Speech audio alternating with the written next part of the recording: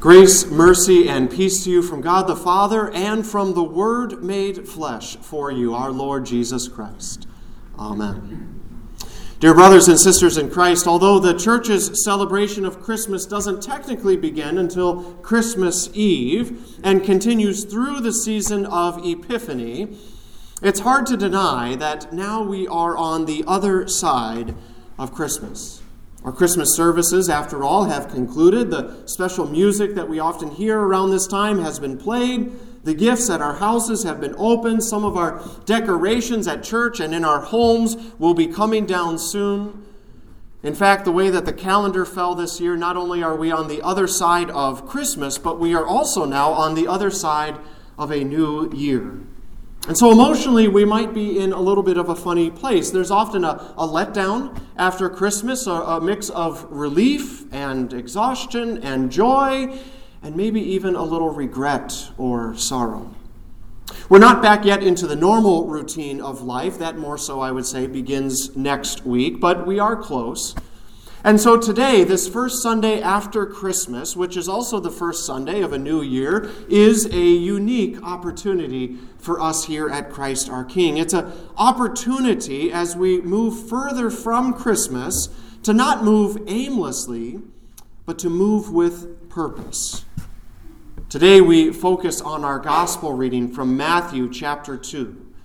And if you think about it, it's an appropriate bookend around Christmas. The Sunday before Christmas, we heard from Matthew's gospel as well, from Matthew chapter 1, and that was about Joseph's perspective on the birth of Jesus. It wasn't the glory and the fanfare that we usually get from Luke's gospel. It was the earthly reality of the Holy Family and the difficulties that they faced along the way. So now, as the first Sunday after Christmas comes, the Gospel of Matthew once again invites us to continue walking with Matthew and Mary and now Jesus on the other side. So what's on the other side? Well, today it's a twofold answer. First, on the other side of Christmas, we find more difficult earthly realities. We find senseless suffering. But second, despite those realities, we also find God's unstoppable salvation story. And so we'll spend time considering both of those today. The senseless suffering in our gospel reading today comes at the hand of King Herod. At our Epiphany service this Saturday, we'll have a chance to hear more about Herod and the visit of the Magi, who sparked in his mind a paranoia about a rival king. And so the Magi are the ones Matthew is referring to at the very beginning of our gospel reading today when he writes, "Now when they had departed," they just left. Those Magi were redirected by God and didn't return to Herod as Herod wanted, and so he realized he had been tricked by them and his plans to kill Jesus were foiled. So in his anger, Herod ordered his soldiers to find and kill then all the male children in Bethlehem and the surrounding region who were 2 years old and under. And why 2 years? Well, because Herod had previously asked the Magi when the star had appeared that announced the birth of the King of the Jews. We don't know how many boys actually died that day. Some realistic estimates put it at around 20 or 30 or so, as Bethlehem really was a little town. But even one life would have been too many. The church in its history has traditionally called these boys the Holy Innocents, and the commemoration of the Holy Innocents takes place on December 28th every year. We also hear about them today, this first Sunday after Christmas. Others call them the first martyrs for the faith. And while they aren't martyrs in the sense that they died for their public confession of Jesus, like a Stephen or a Paul, they still did die on account of Jesus. And either way, they suffered senselessly, as did their grieving families. Their suffering is a fulfillment of a long-standing suffering that Matthew takes careful note of in his gospel. It goes all the way back into the Old Testament, back to Genesis chapter 35, when Rachel, Jacob's wife, who had already borne a son named Joseph, died in childbirth, Rachel did, with her second son. But before she died, Rachel wanted to name the son Ben-Oni, which means son of my troubles.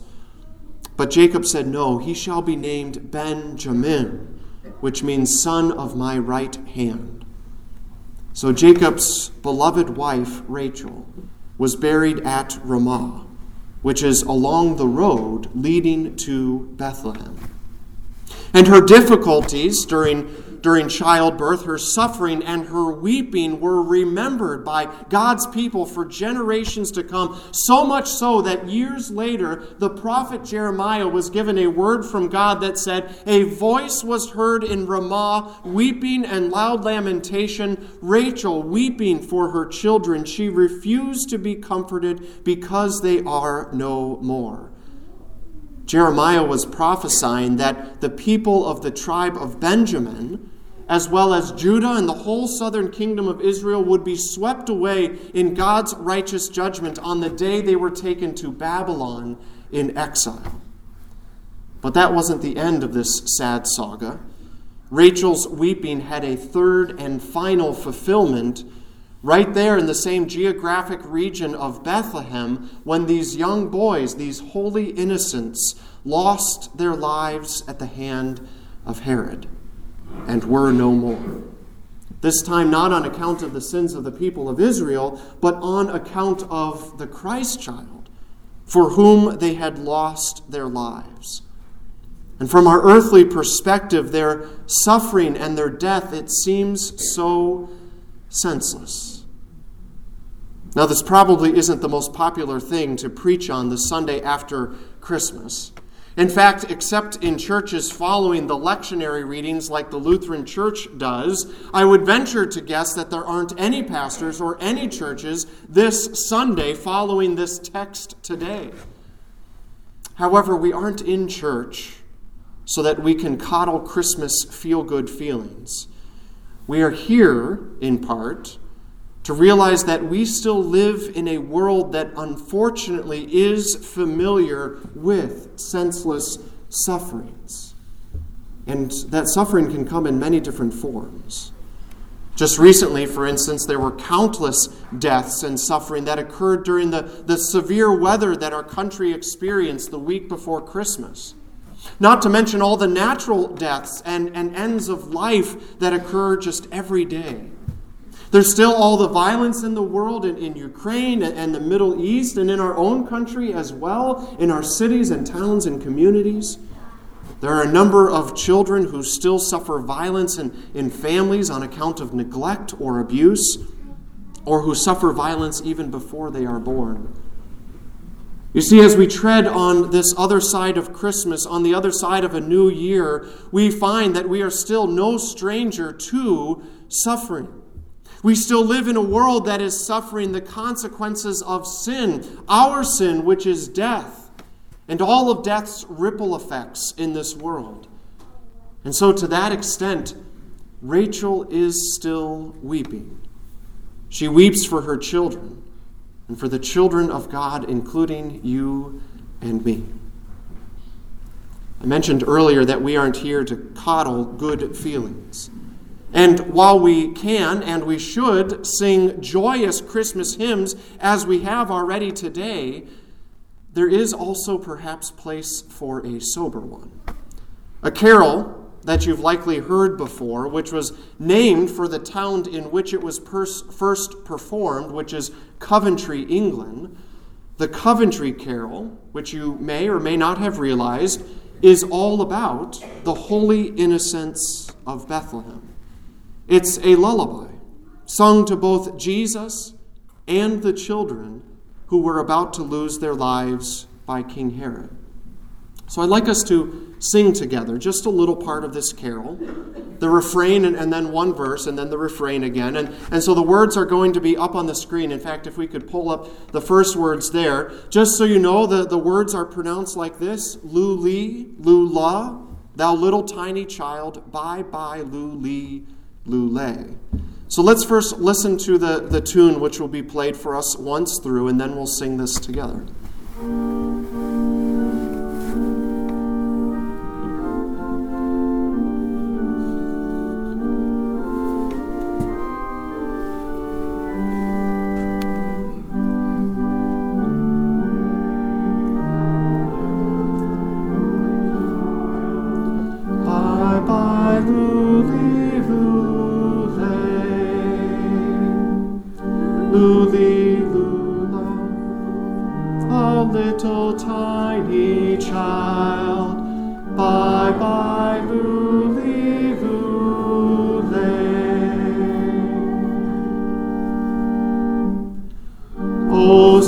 sisters too, how may we do for to preserve this day, this poor youngling for whom we do sing, bye bye luli lule,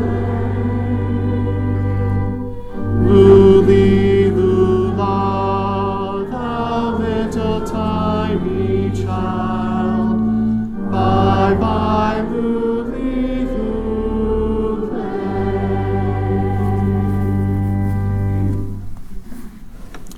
You hear the women of Bethlehem talking to each other, addressing each other as sisters. And we aren't singing all the carol today, but the next verse goes like this. Herod the king, in his raging, charged he hath this day his men of might in his own sight, all children young to slay. Again, it's a sad reminder that on the other side of Christmas, for the women of Bethlehem and also for us today, that we still experience senseless suffering in this world. But friends, that is not all we experience. And that's not all that we find on this side of Christmas, this side of a new year either. Like I said earlier, even in the midst of the tragedy of life, even in the midst of a sinful and violent world, we also find God's unstoppable plan of salvation. We heard it taking place in our gospel reading today. That no matter how hard Herod tried, how even in his raging, God would not let the Christ child suffer. At least not yet, because it wasn't his time to suffer. With a series of angelic visitors, God led Joseph to protect the Christ child from these threats of violence. First, with their escape into Egypt, and then, when the time came, God called his son out of Egypt, just as he had the Israelites in the Old Testament. And he led Joseph and Mary back to Israel, to Nazareth, to avoid any harm that could come from Herod's son now, who was ruling, Archelaus. God's plan for Jesus and for his life here on earth was not subject to human powers and rulers and authorities or plans. God's plan for Jesus, God's plan for us, was unstoppable. And it would happen exactly the way God intended it to. And the same is true today. The effects of sin and death remain strong for us. The reasons we lament are still present. The weeping we have to endure, it never gets easier. 2023 will be just like 2022 in that regard. But the God who delivered his children from slavery in Egypt and the God who delivered his children from exile in Babylon is the same God who delivered his son from the plans of Herod and the same God who delivered his son from death itself through a victorious resurrection. He is the same God who delivers us from sin and death today. God spared Jesus when he was young because that was part of his unstoppable plan of salvation. But God wasn't sparing Jesus forever. No, Jesus was spared so that one day he could suffer for us at the cross, so that he could die for us, so that he could rise again for us. God's plan for us in Jesus was unstoppable because he was doing it all for us so that we could be saved from our sins, forgiven by the blood of Jesus shed for us, and given the hope of an eternal life with him, full of joy and peace. You see, God has always given his people this persistent hope. Not hope as in the world thinks about hope, like I hope this happens. No, it's a certain hope based on all that God has done and all that God promises he will do, because he has proven it time and time again. God's plan of salvation in this world and in our lives is unstoppable. And we know that at the end, he will be the victorious one. And if God is victorious, then so is that for which we hope. You know, the Coventry Carol, for as solemn of a song as it isn't only meant to be sad. If you listen carefully to the music, it actually points us forward to this hope that we have as Christians. The music is written in a minor key, which means it has a somber tone to it. You probably heard that as we were singing. And that reflects, of course, the seriousness of the subject matter. But did you notice that the very last note at each refrain and verse? Lord, if I could ask you to play that refrain just one more time. And so I'd like you to listen to the very last note in this minor key song.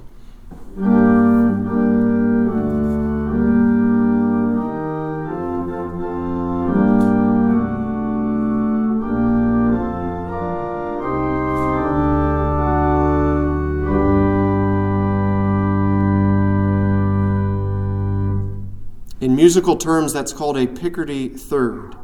It's a sudden blast of a major key chord at the end of a minor key song, and it changes the tone of the carol abruptly from being somber to hopeful. And that's intentional. It reminds us that even in the midst of our lamenting, that we have hope in Jesus. That God's plan of salvation for us, for those children of Bethlehem, and for the entire world is at the end full of hope. Hope that is unstoppable because of Jesus. So as we walk this other side of Christmas, as we walk with Jesus into this new year, which will inevitably be full of ups and downs just as every year is, let us always remember the certain hope that we have been given. Let us remember God's unstoppable salvation story, a story that includes both you and me and our eternal lives with Him. In Jesus' name, amen. And now may the peace of God, which surpasses all understanding, guard your hearts and your minds in Christ Jesus our Lord. Amen.